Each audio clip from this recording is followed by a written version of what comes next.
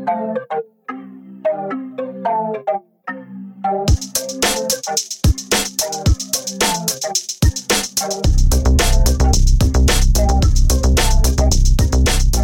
and welcome everyone to another episode of The Meaning of Health. I'm one of your hosts, Craig. And my name's Courtney. And we're here today with a bit of a different episode to some of the ones that we've done so far, aren't we, Courtney? Yeah, that's right. Pretty different. Yeah, so it's actually a bit more lighthearted, this one, but it also does have a bit of a serious side if you think about it. That's right. So the whole idea of this podcast is to look at the 29th first annual Ignobel Prize Awards, and Craig and I have both chosen some studies that have won this very prestigious award, and the whole idea behind it is to honour the achievements that make people laugh and then make them think. So we're going to go through a couple of the people and the studies who've won this particular award, but first we should probably talk a little bit about the history of this award. Yeah, so whereabouts do these awards happen each year? So they happen every September in the Harvard Sanders Theatre, so in Harvard University. And essentially what happens is everyone gathers in this theatre and the winners come to accept their award and they have 30 seconds to explain their research. Okay. That sounds interesting. So 30 seconds isn't a lot of time for something that they've possibly been working on for several years or decades. I don't think any conference or anything would give you 30 seconds to talk about your research, even if it's just one paper. So most people would get at least a minute at a conference. But yeah, 30 seconds because you need to be able to explain your science succinctly. Okay. And do we know roughly how many awards are given out each year and whether they're for the same thing each time or does it vary? So it varies. There's a number of different awards that are given out. So there's different areas like medicine, public health, nutrition, or any area that they decide is noteworthy for that year. So there's some weird ones that come out. So there are some peace prizes as well within science research. So they kind of just choose whatever they want in reality. Yeah. Interesting. So it's just up to the organisers what takes their fancy in a given year. Okay. Well. So was there anything particular about this year's group of awards that you noticed, or was it just pretty standard? So this year, the reason why I kind of thought this might be a good podcast topic is because it did come up on my Twitter feed, and I was like, hey, this is actually really interesting. So I don't quite remember any of the ones from this year in particular, but it did make me click the link and look through it, and it kind of sparked some curiousness and interest into what they were actually looking at, and it's also pretty hilarious as well. So I had a quick scan of some of the list and some of the previous awards and some from this year, and the topics are pretty, on the surface, pretty funny, aren't they? That's right, yeah. Talking about cat ownership and that sort of thing and how that affects your health and whatnot. But there is actually some science behind what the researchers are doing, isn't there? Exactly. So, for example, there was one that I was looking at where this Japanese guy recorded every single meal for 34 years, which is crazy. But it also gives you some incredibly fascinating nutritional information, particularly about the Japanese diet and what they eat. So, yeah, it's really something that is silly or stupid or funny, but when you get to the science behind it, it makes you think. Okay, interesting. Well, without further ado, we both have selected a couple of awards to talk about from different years and from different categories. Did you want to start with one of the ones you've selected? Yeah, so I was looking through the list of winners and I found one specific to public health that really caught my eye for a number of reasons, mainly because I've followed this rule before, as much as I don't want to admit it. I've said it to other people. And the winner of the Public Health Prize for 2004 was Gillian Clark. And she was investigating the scientific validity behind the 5-second rule. And basically the 5-second rule, if you don't know, is when you drop a piece of food on the floor and you go, good enough, I'll probably eat it anyway. It's only been on the floor for 5 seconds, it's fine. So she actually decided to investigate this rule that we've somehow created to see whether it is actually true or not. Sounds very interesting. It is super interesting. And the thing that makes it even more interesting is that I tried to look up Gillian Clark, and she was a high school student when she did this. So she's won this Ignobel Prize as a high school student, doing an apprenticeship with the University of Illinois, I believe. So really, these are awards for anyone of any age, which is pretty cool. Yeah, that's great. Yeah, so basically with this particular study, she, in the lab area and where all of the staff are and things like that, she began swabbing 1-inch squares of floors in different locations around the campus. And this also included high traffic areas. After that, she then purchased some smooth and some rough 2-inch tiles to kind of do some controls, and also to see whether the different surfaces would allow for different transfer of bacteria from food or from the floor to the food. But the interesting thing is that her swabbing the 1-inch floors to try and find bacteria, they found literally nothing. They didn't find any bacteria at all. So in one way, that kind of supports the 5-second rule because nothing can transfer to food if it's not on the floor. So that was super interesting in itself, and that's why they kept on doing different studies about different textures of the floor and things like that, and also different kinds of food. So one of the other things that she also found out is she did a survey with a whole bunch of people to figure out which food people were more likely to pick up off the floor. And it turns out people are more likely to pick up sweets and cookies and gummy bears and all that kind of food rather than your cauliflower or your zucchini or things like that. I'm actually shocked by that. Really? No. No. Oh, you got me. So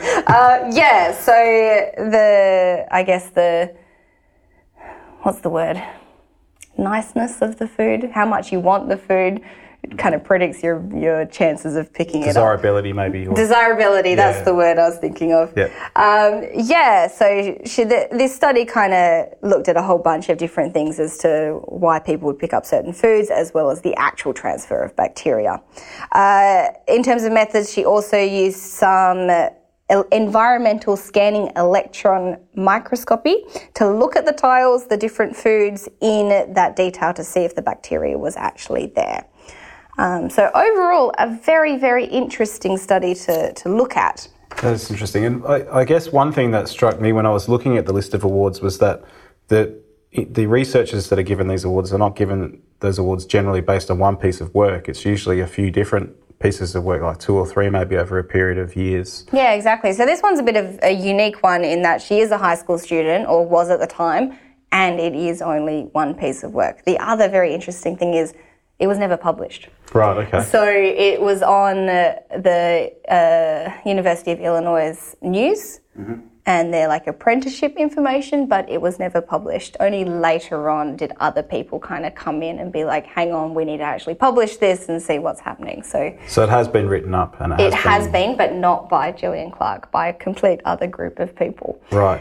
Yeah, so I think she's very lucky, I guess, but also very smart person to figure out that this would be a great topic to study. Yeah. Interesting. Sounds like she's got a really high impact piece of research at a very young age. That's right. And she should have published it. Yeah. That's the whole idea. I'm curious, do we know what's happened to Gillian Clark since this happened? Well, I can't seem to find any information about her at all. So I tried to look up what she's doing, but yeah, I don't know. Okay. Well, maybe she's listening, and if she is, contact us. Yeah. I'd like to know whether you've developed or learned more about this 5-second rule. So there was a couple of other things as well that she found out, and that is that the majority of people know about this 5-second rule, and that the history of this 5-second rule started with Genghis Khan. Not that I know how. It was something to do with him saying food can be left on the floor for 12 hours, and then if it's been over 12 hours, you can't give it to me, something like that. But it started all the way back then. So most people know this 5-second rule, but we're not really sure how it kind of came about in society. What she also found out is that university floors are remarkably clean from a microbial standpoint, which is weird. So does that give some credence to the saying it's so clean you could eat off the floor? I guess so. Clean you can eat off it? Yeah. It's obviously university floors that are pioneering the way for that quote. Okay, so maybe we'll be doing without dining tables soon then. We can just eat off the floor. Perfect. But the other thing that she did find is that if you do drop your food on the floor that does actually contain microorganisms, that food will be contaminated in 5 seconds or less. Okay. So unfortunately, unless you can analyse the floor of whatever you're eating off of, you probably shouldn't be using this rule. So if we're at a picnic on the grass or somewhere, potentially this could be an issue. That's right, it could be. But on that, I did have a look at the research that has actually been published for this particular area. And there was a paper called Residence Time and Food Contact Time Effects on Transfer of Salmonella from Tile, Wood and Carpet, testing the 5-second rule. And this was done by Dawson, Ham, Cox, Black and Simmons. And although it wasn't a picnic setting, they tried different textures. So they had, as I said, they had tile, wood and carpet.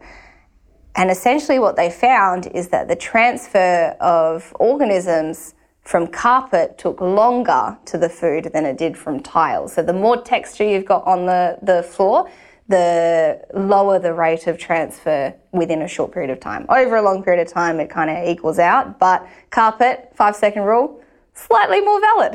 Okay. And you might have maybe slightly longer than 5 seconds on a carpet, perhaps. Oh, maybe. Yeah. It hasn't been completely researched yet. So that's an area of research that needs to be done. Okay. Fascinating. Good on her. Yeah, very good. Was that all you had for that prize? I think so. Yeah, I think that's all I had for Gillian Clark. So perhaps we can move on to another one, which is a food-related study as well, which is one I had a look at, which actually won the medicine prize this year. Oh, okay. And it came out of Italy. It was research led by a guy called Silvano Gallis. And basically, he won the award for collecting evidence that pizza might protect against illness and death. Yes. But there's a caveat to that, if the pizza is made and eaten in Italy. Oh, so what a shame. But what great reason to go to Italy. Yeah, Do you need any more excuses? Yeah. So basically, he conducted 3 studies as part of this body of work. One was looking at cancer, so as an outcome. One was looking at myocardial infarction, which you would know well as a heart attack. And then the other one was gender-specific cancers like breast, ovarian and prostate cancers. And 2 out of the 3 studies actually found an effect. The gender-specific one didn't really seem to have any evidence to support or contradict whether or not pizza was causative or protective. So just with regards to the first study about pizza protecting against cancer, there were a number of cancers that were looked at, such as cancers involved with the digestive system, like the larynx and the colon and the esophagus. And there were multiple case control studies that had collected data over a long period of time, and he used those data for this study. And they all involved participants self-reporting on their lifestyle factors, so smoking, eating, drinking, sleep. The number of pizzas they eat. Yeah, and pizza was a big part of the question that they got asked. And they split the people up into 3 groups. So the non-eaters, which they're the people who ate less than 1 portion of pizza a month. The occasional eaters, who ate 1 to 3 portions of pizza per month. And the regular eaters, who they ate at least 1 portion of pizza a week. Wow, that's a lot of pizza. Well, what's 1 portion though? Is that like 2 slices or something? Or the article for this was very short. Yeah, it didn't go into great detail about how they determined what a portion was, but I imagine maybe a couple of slices. Well, I think a standard serving of pizza, at least I think on the Domino's website, it's 2 pieces as a standard serve. So yeah, if you go to New York, then the standard serving is 1, but it's about the size of a whole pizza. Usually, might be different in Italy. One slice is massive. Yeah. So, I think that's probably one of the big take-home messages here is that Italy is a very specific case and they have a very specific diet. And anyway, so they found that pizza consumption was protective against colon, esophageal, oral and pharyngeal cancers. Not so much some of the other ones that they looked at, like the rectal cancer. But they were trying to unpack this and understand what it meant, because it kind of goes against what they found previously with other foods that are complex carbohydrates, so bread and pasta in particular, that are usually a risk for colorectal cancer. And in trying to interpret the data, they basically have posed the hypothesis that there's a lot of other components to pizza. So the complex carbohydrates is usually around 50% of pizza, and the other 50% is things like cheese and tomato sauce and some vegetables, and there's olive oil and stuff on a lot of Italian pizza. And so they think that possibly some of the ingredients like the tomatoes and the olive oil, which have had protective results against developing cancer, might be a factor in this, these results that they found for this study. But obviously they can't say that with any great certainty at this stage, because it'd be difficult to determine. Yeah. Okay, that's really interesting. So that was interesting. And then, so the next study that they looked at was the myocardial infarction, so heart attacks, and they looked at non-fatal heart attacks, basically. And so they had roughly 500 cases and controls in a hospital setting. That's not too bad. So people who had a heart attack and those who didn't. And then they compared their pizza eating habits. They tried to control for other things as well, but it was primarily their pizza eating habits. And they found that there was a protective factor against myocardial infarction based on the amount of pizza you ate. Imagine being in hospital.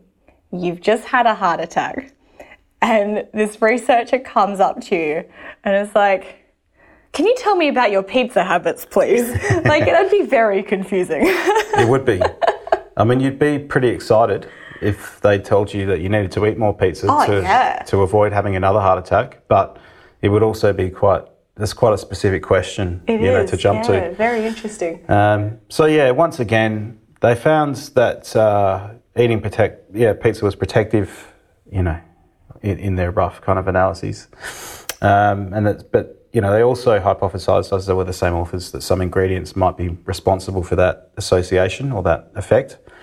But they also went further and said that possibly, and they haven't done any more work into this yet because it's all fairly recent. In fact, these studies aren't recent, but I couldn't find any evidence of any further work in this area specifically. That eating pizza might be a proxy for having an Italian diet. And we do know that Italy's in the Mediterranean, and places like Italy and France and Spain and Greece, we do know that the diet plays a big factor in life expectancy, and the fact that there are some elements to the Mediterranean lifestyle that are not so healthy, like the high rates of smoking and whatnot, and drinking a lot of wine. But that doesn't seem to translate to lower life expectancy. And they think that, they call it, I think it's the French paradox or something like that. And they attribute that possibly to low stress levels, and also the diet that's high in things like olive oil and legumes and tomatoes and, fresh vegetables and whatnot. That's really interesting. So that could... So with pizza as a proxy, obviously not the pizza that we eat here in Australia. Very different to Italian pizza. But so it acts as a proxy for the Mediterranean diet, which is something that has been researched quite a lot as well. As you said, has so many benefits to our diet if we take that on. So that's super interesting. And I think you made a really important point there, that the pizza that they eat in Italy, I mean, you will find authentic pizza in places like Australia, but it's not the commercial chains, with the deep pan and the... It's not Domino's, unfortunately. Yeah, it's not dripping in fat and whatnot. Usually it's quite thin and it has a lot of sort of vegetables and stuff on it. So I thought that was a pretty interesting study, and obviously lastly, there was one about the breast, ovarian, prostate cancers. But the results from that, there was no associations reported either way. So it wasn't a risk and it wasn't protective against getting those cancers. Well, it makes sense that it might be more of the digestive cancers along that pathway rather than ovary or breast or things That's like that. right. You know,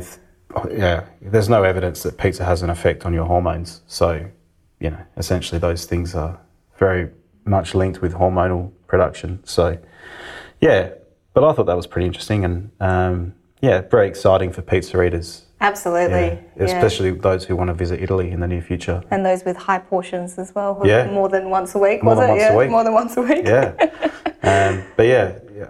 It'll be interesting to see if this award sheds any light onto this body of work and whether that produces, inspires more research. Yeah, hopefully it does. I want to learn more about pizza and cancer. Yeah. Interesting. So anyway, before my tummy starts rumbling, what else do you have for us, Courtney? So the second one that I was looking at, again, is a public health prize in 2014. And this one, not trying to give too much information away about myself, but it's very dear to my heart because I own a cat and I love my cat very much. And these researchers, I'm going to absolutely ruin their name. I think it's Jaroslav Fleger. We'll see if that's correct or not, unsure. But they were investigating whether it is mentally hazardous for a human being to own a cat. And I don't think so. I don't like this research, but I clicked it and decided to read about it anyway. And essentially, these guys have done a couple of different studies on what happens when humans own a cat or different animals as well. And there's one particular one that I want to talk about, and that was describing the relationship between cat bites and human depression using data from an electronic health record.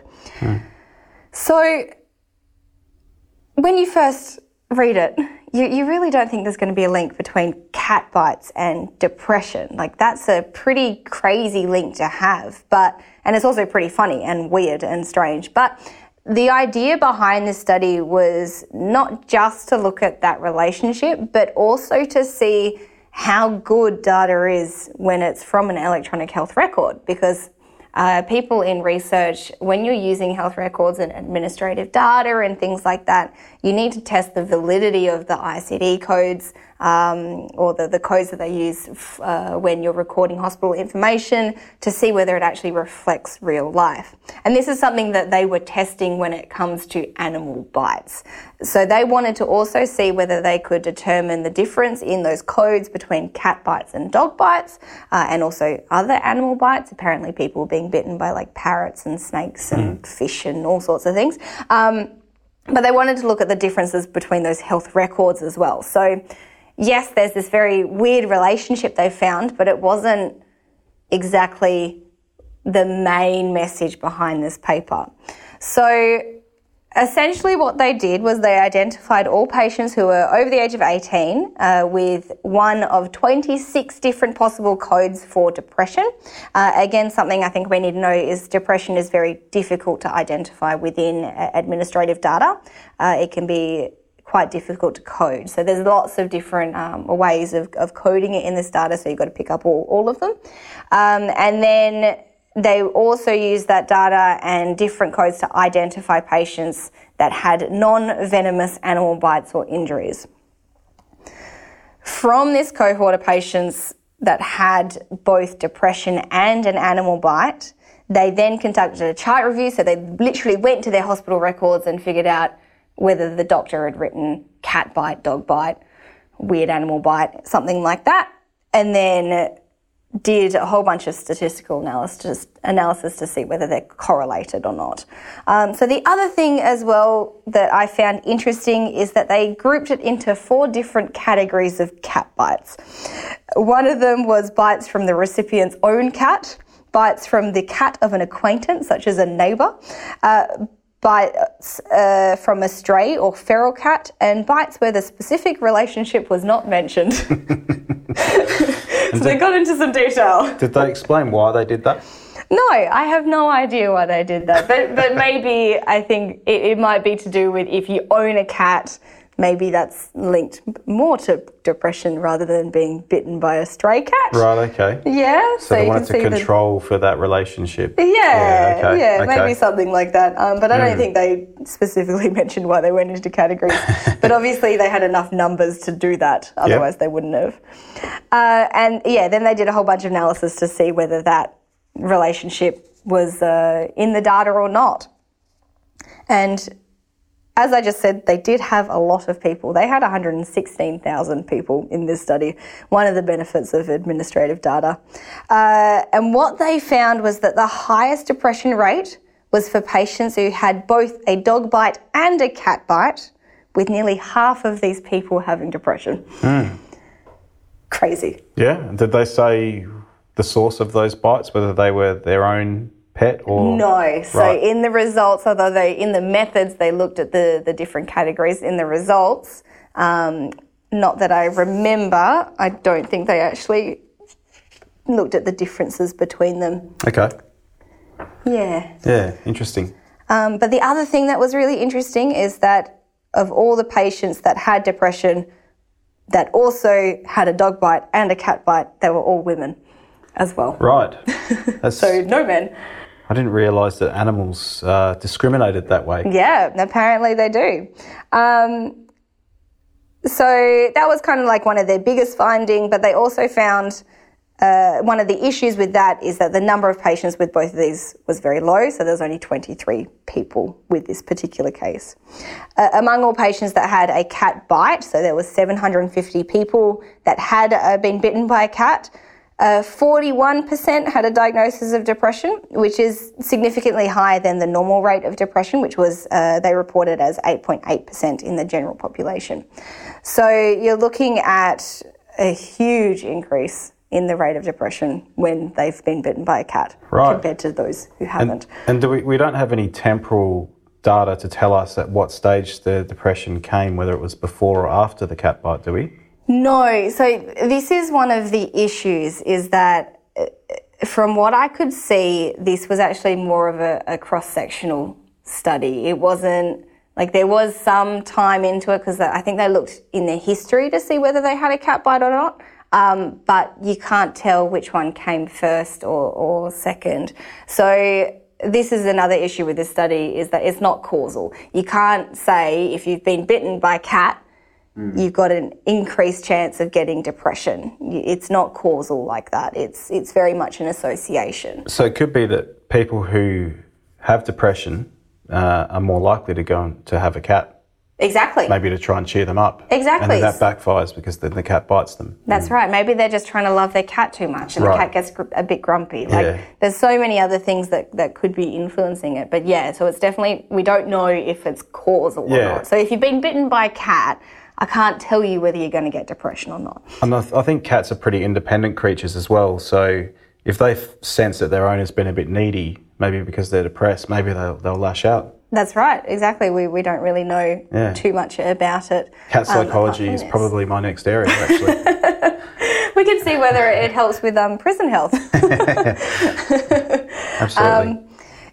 So a super interesting study. Some of the things that they said could be future research is this being a part of screening procedures for depression. Now, it's very difficult to determine whether someone's going to get depression or not. It's an area that, in reality, we actually don't know that much about. So one of their ideas was you could ask people whether they've been bitten by a cat or own a cat, and that would give them an increased risk of depression. But by reading this study, I think they're probably extrapolating a little bit. I don't know whether that should actually be a real thing or not. Okay. Interesting. Yeah, so there was one last thing as well. The other thing that they kind of talked about was that there was a parasite that lives in cats, and that parasite can be transferred to humans.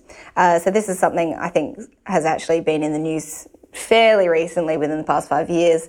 It's been on Sunday night, all that kind of stuff, as this terrible parasite that we can get from our cats. And they think that maybe this particular parasite increases the chances of people getting anxiety and depression and things like that over the long term. But in reality, again, there's actually been a lot of research on this area, and it's real 50-50. So again, if you own a cat, I wouldn't worry about it. Yeah. I seem to be okay, so. I think it's important to emphasise this. A lot of this is tongue-in-cheek. Yes, exactly, exactly. Because a lot would depend on the individual cat as well, because I've just been rewatching a few episodes of Friends, and I watched an episode where Rachel got this hairless cat in one of the episodes that just goes around biting everyone. And it's really aggressive, and she comes back into the room with scratches and bites all over her.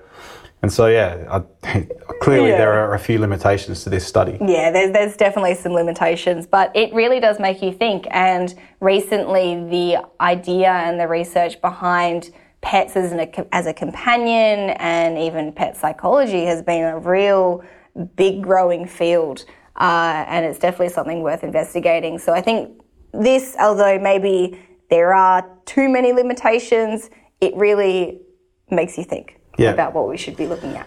Yeah, and I think you could actually design a study to investigate some of those questions with the right information, and if you asked the right questions and collected the right data. Exactly. I don't know whether a randomised controlled trial would be best, because then we would be forcing people to get bitten by cats, but ethically might be an issue. May have a problem there, but it does make you think, doesn't it? That's what these awards are supposed to do. Exactly. Yeah. How could it possibly be useful?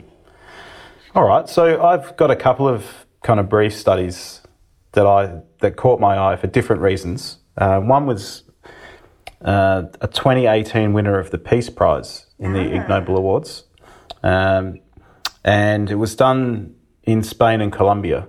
And the reason it caught my eye is that the one of the articles is entitled "Shouting and Cursing While Driving: Frequency, Reasons, Perceived Risk and Punishment." And that was interesting to me because I actually lived in Spain for a few years, and the Spanish people are very laid back, very, very friendly, and laid back to a point of frustration, actually, because their favourite word is mañana, which means tomorrow. And so if you're ever trying to get anything done in Spain, if you're waiting for someone to come and hook up a phone line or turn on your internet or whatever it is, they'll usually say mañana, but mañana never comes. So it's just tomorrow. That sounds terrible. Yeah. So it's good if you're on holiday, which a lot of people go to Spain for holidays and to retire, and they're probably not in a great hurry. But slightly different when you're there trying to work or just live a normal life. Trying to get things done. Yeah. But the one exception to that, them being so laid back, is the minute they get behind the wheel of a car, they could not be in more of a hurry and frustrated and But where angry. are they going? Everything else is being done tomorrow. That's a bit of research that hasn't been done yet. Yeah. So that needs to be done to find out where Spanish drivers are going in such a hurry. And so I thought it was really interesting. So basically, from what I could gather, because part of this study was actually published in Spanish, and so my Spanish is a little bit rusty, but I did read through and I couldn't find the full text anywhere online. But just from looking at the abstract and what was online, it looked like they were interested in getting the perceptions of Spanish drivers as to what sorts of things cause them to shout and curse and get angry, and then how serious they think shouting and cursing and getting angry is when they're behind the wheel, how dangerous that is, whether that's a cause or not. Because there's been previous research done that shows that anger and shouting and cursing actually is correlated with causing accidents. So, which I don't think that's widely enough known. No, I think that's very important to know, particularly in Australia as well. Yeah. We seem to have a lot of angry drivers. That's right. I think everywhere in the world, but particularly in places like Australia and America, I've seen it, and in Spain. So what came out of the questions that they asked participants was that most of the people would shout or curse at other drivers responding to illegal driving or dangerous driving, where people were cutting in and out of traffic and potentially putting them in a dangerous position or forcing them to take action to avoid an accident. And also stress. If the person had been stressed themselves, then they were more likely to vent that stress by shouting at other drivers. But interestingly, most of the drivers perceive shouting as far less dangerous than things like drink driving and speeding. When they had to rate what's the most dangerous on a range of categories, speeding and drink driving and going at an inappropriate speed were way up there. Okay. On the scale. That kind of makes sense, though. Yeah. So that's something that I think we get told a lot as well. It seems to be intuitive. Yeah. So I think a lot of us would say being impaired whilst you're driving, whether it's drugs or alcohol or whatever, tiredness is probably a big factor. And I think there's probably good evidence that that's the case. And speeding the same. I'd say you decrease your chances of being able to avoid an accident if you're going really fast. But shouting was the lowest that they said. So that was the lowest rated issue for accidents, which was interesting. It was almost half of what they said for drink driving and speeding when they put it on a scale. So across the whole group this is. So obviously some individuals would have had it probably a bit higher. But yeah, I just thought that was really interesting that it's a bit of a paradox that they engage in that behaviour, but they don't see it as being dangerous or... Yeah, that is really interesting because personally, I would feel that, for example, if I'm getting yelled at by someone, I would make more stressed decisions. So I'm more likely to make a mistake if someone is yelling at me or being abusive or something like that. So I can see that it would be quite dangerous. So yeah, that's super interesting that they put it as last. Yeah. Oh, rough. Yeah, and so that's a 2017 study. So that's reasonably recent. Oh, that is recent. Yeah. Yeah, which is good. Yeah, that's super interesting. How many other things were being rated? Or was it just the 4 of them? I think there was 6 or 7. I didn't make a list of all of them. Yeah. But there was 6 or 7 things that they got asked about as to how dangerous they thought they were in terms of causing accidents. So interesting. Yeah. Did they give a reason why? They didn't publish that. They may have, but they didn't publish it. Yeah. Okay. So they may have tried to interpret it, but as I said, the text was pretty limited and it was in Spanish. And yeah, well, good on you for reading it. And I think it's actually, again, it's something that's a bit strange to research, but is necessary. And driving behaviour is, I know, something that in Western Australia, at least, we're publishing a lot on. Yeah. We have the Driving Research Centre at UWA now. Yeah. And we've got a number of people working on that. We'll probably get them on the podcast at some point. Yeah, that'd be pretty cool. They're a fairly new addition to our school. Yeah, we can get them to comment on the Spanish paper, make them read Spanish. Definitely. It is interesting. Anger is one of those things that we can be taught how to control or how to deal with. Through things like CBT, like cognitive behaviour therapy, etc. So it's interesting that it comes up in a lot of research as a cause or a contributing factor to poor outcomes. Exactly. Yeah. And the other thing that I guess, like another question that's raised from this study is why, for the Spanish population, does it only occur when driving? That's so interesting. Yeah. I mean, the other situations I would say that they do get a bit fired up, one would be when watching the football. Ah, of course. Mm-hmm. Yeah, so they do actually go crazy during football matches. And, I've never seen anything like it. Yep. I went to a famous football stadium called the Nou Camp, which is the Barcelona home ground. I think it can hold 100,000 people. And I've never walked out of a place so deaf before after a football game. Jeez. Yeah. So they're very passionate. Yeah. Maybe they're just passionate about driving. Yeah, I think they are. Well, there's a lot of Formula One drivers and of course, motorcycle riders that are competitive, super competitive, that come out of Spain. So they've got a proud history of driving quickly. Yeah, maybe that's it. Yep. Maybe we've solved it. Yeah, they all think that they're Carlos Sainz or Yeah. Yeah. Wow. But, interesting. Yeah, super interesting. And then as a sucker for punishment, I actually found another study or another prize given out in 2017 that was also from Spain. Fortunately, it was published in English. Oh, good. So that was helpful.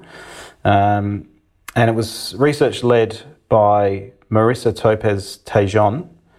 And it was basically the prize was given, it was an obstetrics category. The prize was given for showing that a developing human fetus responds more strongly to music that is played electromechanically inside the mother's vagina than to music that is played electromechanically on the mother's belly. Oh, wow. Okay, that's interesting.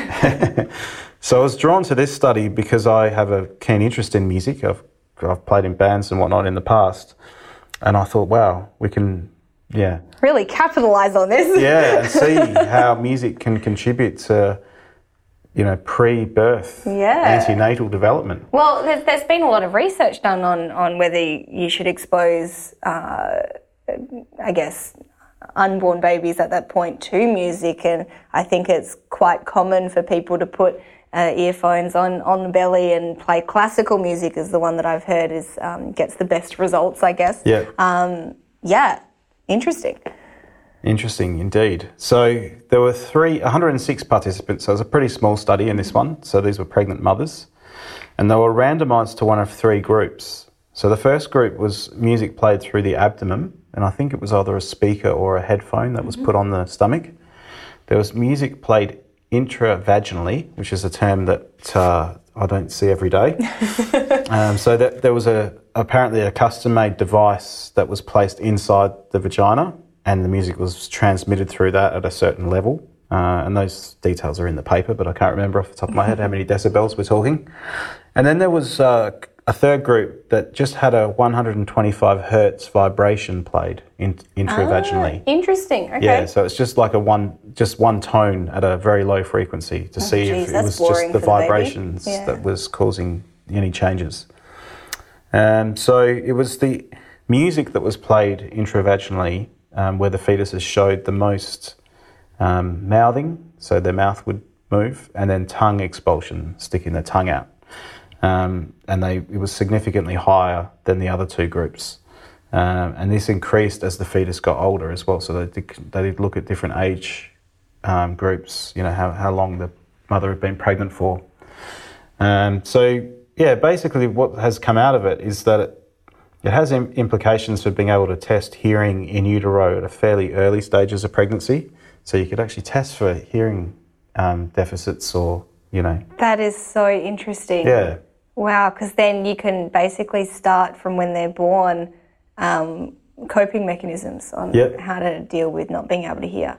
That's so interesting. Yeah. Wow. So it's not this was a 2015 study, so it's not actually, I don't think the science has developed well enough for them to have a proper test yet to be able to provide that stimulus and then see what the reaction is. But they have patented a device I think it's for playing music through the women's vagina. Very good. Called the baby pod. Oh God. All right. Yeah, so they've had that patented since September 2015. It's a really kind of left field, off the wall sort of interesting study. That's some real lateral thinking. Yeah. And such again, sounds weird, but such a good idea, and could possibly, if this develops further, could possibly be a real help to young families and things like that. Yeah, it could have a massive impact on humans generally if there's a bit more understanding and research that comes about, because obviously everyone is born, and so that provides an opportunity for an intervention of some sort if you can come up with a product that helps to promote facial expression or speaker inside of you. Yeah. I'm sure there's plenty of mothers out there that'll be hoping that this research stalls and doesn't go any further. So I'm sure it's probably not the most comfortable Probably thing. not, but I mean, you are about to push a baby out of you, so... Yeah. Arguably, there's enough trauma in that region just giving birth to a child that you might not want to add to that in the lead up. That's true, yeah. Yeah. So that was what I had as far as the studies go. Yeah, awesome. I think what we've kind of talked about really highlights that science doesn't necessarily have to be serious. You can have an idea and research it, and it could be amazing and interesting and lead to new pathways that could really help our society, but it doesn't have to be serious all the time. Yeah, and I think I can probably flag a future podcast here looking at every year the BMJ does a Christmas issue where they open it up to studies that are maybe a bit more humorous. They don't compromise on the methodology of those studies, but they might be choosing a research question that's a bit, off the wall or whatever. So I think I read one a couple of years ago about whether specialist doctors drank more coffee than nurses or something like that. Yeah. And it was they went through and actually broke it down and used real data and analysed it properly and whatnot, and then came up with some kind of conclusions around what they found. But yeah, so that might be a good podcast for us to look at when that Christmas issue comes out later in the year. Yeah, I think so. That sounds like a good idea. Because I do think you can get a bit fixated on the seriousness and the details sometimes, and sometimes you do need to take a step back and, have a bit of some fun. be a bit lighthearted about things. And yeah, exactly. Often some really serious and groundbreaking stuff does come out of people saying things and doing things in jest. Or even like accidental discoveries as well. Yeah. Like they're just having some fun messing around and they create something that revolutionises things. That's right. That's how innovation happens. Yeah. Yeah. Excellent. Well, do you have anything else, Courtney? I think that's about it for this session, I guess. Okay. Yeah. Excellent. All right. Well, it's been excellent talking to you about the Ignobel Awards. It's been so interesting.